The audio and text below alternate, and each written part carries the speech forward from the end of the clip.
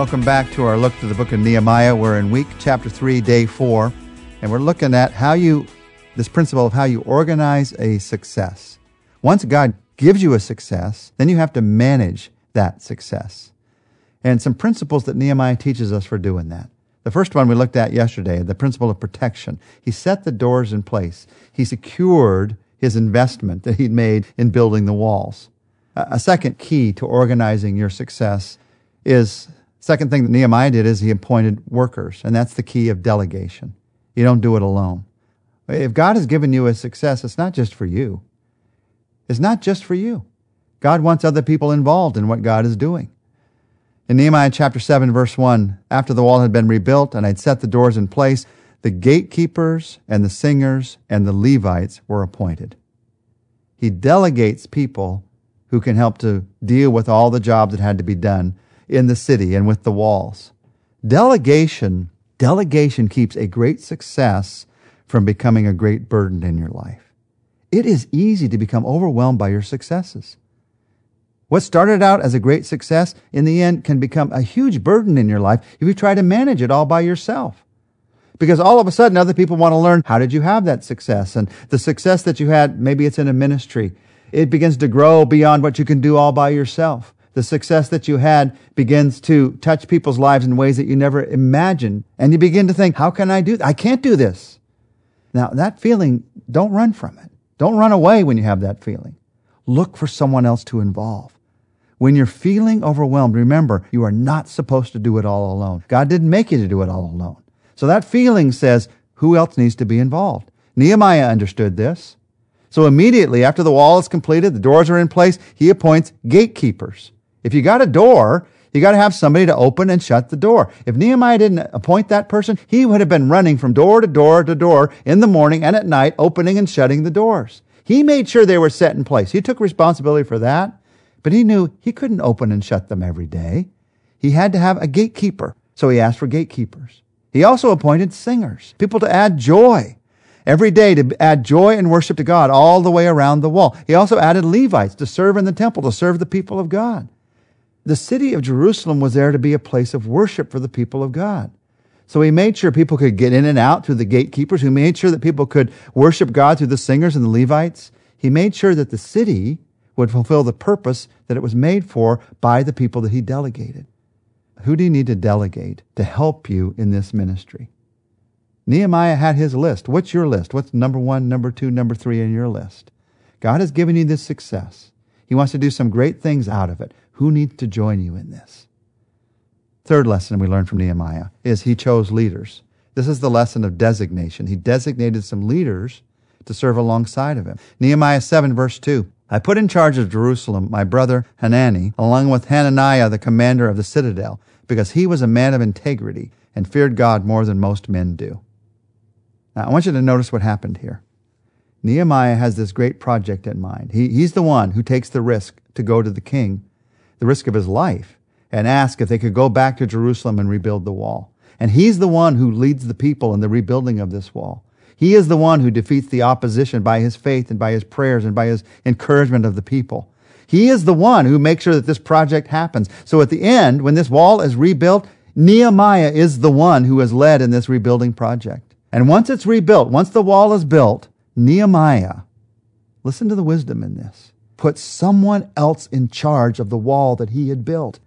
Nehemiah put someone else in charge of the wall that he had built. Instead of looking at it and saying, it's my wall, no one else is touching that wall. I mean, I built it. I'm going to make sure I'm in charge of it. He realized he had to put someone else in charge. He appointed helpers and he designated leaders. Nehemiah wisely took into account two important factors when you put somebody else in charge. You delegate tasks, but you designate leaders. You don't see any names attached when he appointed gatekeepers and Levites, and those names aren't there with the singers. There are probably a number of people that could have done those tasks. With Levites, obviously, they had to be from the right tribe. There were a number of people who could have done those tasks. So he delegated the task to numbers of people. But when it came to the leaders, he designated the people that he wanted to lead. It wasn't just anybody who could lead. Everyone's responsibility is no one's responsibility. And Nehemiah made sure he put someone in charge who would take responsibility. Many times, great beginnings fizzle into unnoticed ends because no one assigns responsibility. And Nehemiah took time to assign responsibility for the wall. Now, I don't know why it is. Sometimes we remember this in games that we have to assign specific responsibility. We forget it in life. In baseball, there aren't just fielders and basemen standing out in the middle of the field figuring out where they want to play. No, you got a right fielder and a center fielder and a left fielder. And that's where they're going to play, not just fielders. Nehemiah had people that he delegated for the task, but then he designated these men to be leaders in making sure that everything that had been done in completing the wall, everything that had been done for Jerusalem was going to go forward. Now, as Nehemiah designated these leaders, he wisely took into account two important factors, giving responsibility to somebody else from turning into a nightmare. And some of you have this nightmare where, well, yeah, I turned over the responsibility. They couldn't do it. Then it came back to me, and it was worse than it was. I had to build it all back up again. I should have just kept doing it myself. That's not the lesson you should have learned from that. The lesson is you designated the wrong leader. Now, guess what? I've designated the wrong leader. I don't know anybody in leadership who hasn't designated the wrong leader at times, because we're all human beings and we struggle with this. But how do we do better at this? How do we more often designate the right leader? Well, two simple things that Nehemiah teaches us. You get the right person and you give clear instructions. First, you get the right person. Look at what Nehemiah teaches us about this. How do you get the right person? He got his brother to do this. So you get somebody that you know. Hanani, his brother, was one of those that he chose to be a part of the leadership. Get somebody that you know. If you're going to get somebody to lead something that's important to you, it's probably going to be somebody that you know. Either you're going to get to know them by a lot of time spent with them as you're designating them as the leader, or it's somebody you've known and worked with for many, many years. You get somebody that you know. He also appoints the ruler of the citadel, Hananiah. And as he talks about this ruler, he says he was a man of integrity. You get somebody that you know, but you also get somebody that you can trust, a man of integrity. Skill is important in a leader. There's no doubt about that. But there are thousands of stories out there about people who had great skill but no integrity, who ruined a business, who ruined a family, who ruined a church, a ministry. So make sure that they have the skills you need, but even more, make sure that they have the integrity that's needed. A man of integrity who, it next says, feared God more than most men. You want to get somebody that you know you can trust, but you also want to get somebody that you know can trust God. One of the keys to great leadership is great humility. And the place that great humility comes from is our trust in God.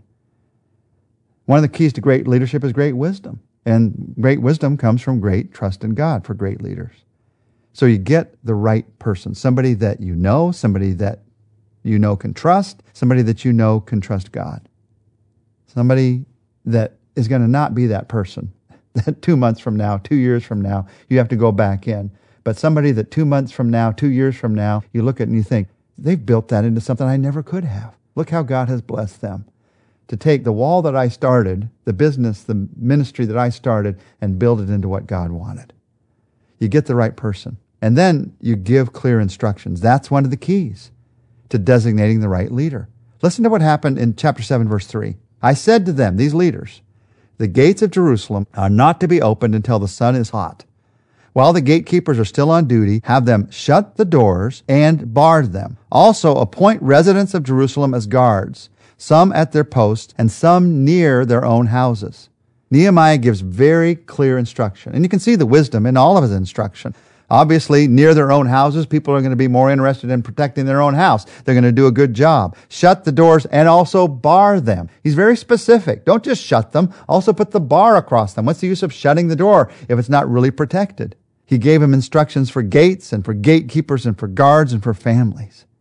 And if you've ever been given a responsibility without instructions, you understand the value of instructions. Nehemiah clearly says, here's the job that needs to be done. Don't ask for help. Don't designate leaders unless you're willing to train them how to lead.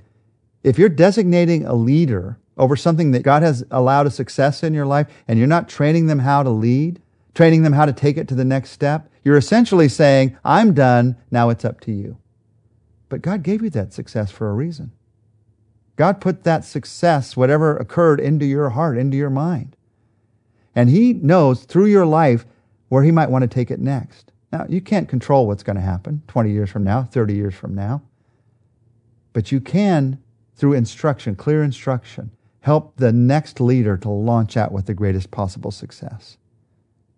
As we talk about the successes that God has given into your life and how to make the most of those successes, 2 lessons Nehemiah has taught us today are delegation and designation. Let's talk to God about them. And just say, Lord, forgive me for those times when I've tried to do it myself. Out of fear or out of some false pride or some false idea of not bothering other people. You want me to be involved with other people. You want other people involved in this success that you've given because it's not mine, it's yours.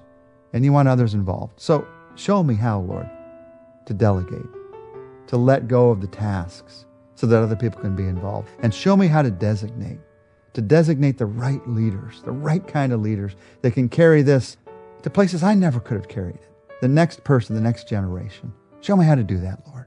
Give me wisdom in that. I need your wisdom. I ask for it. In Jesus' name I ask this. Amen.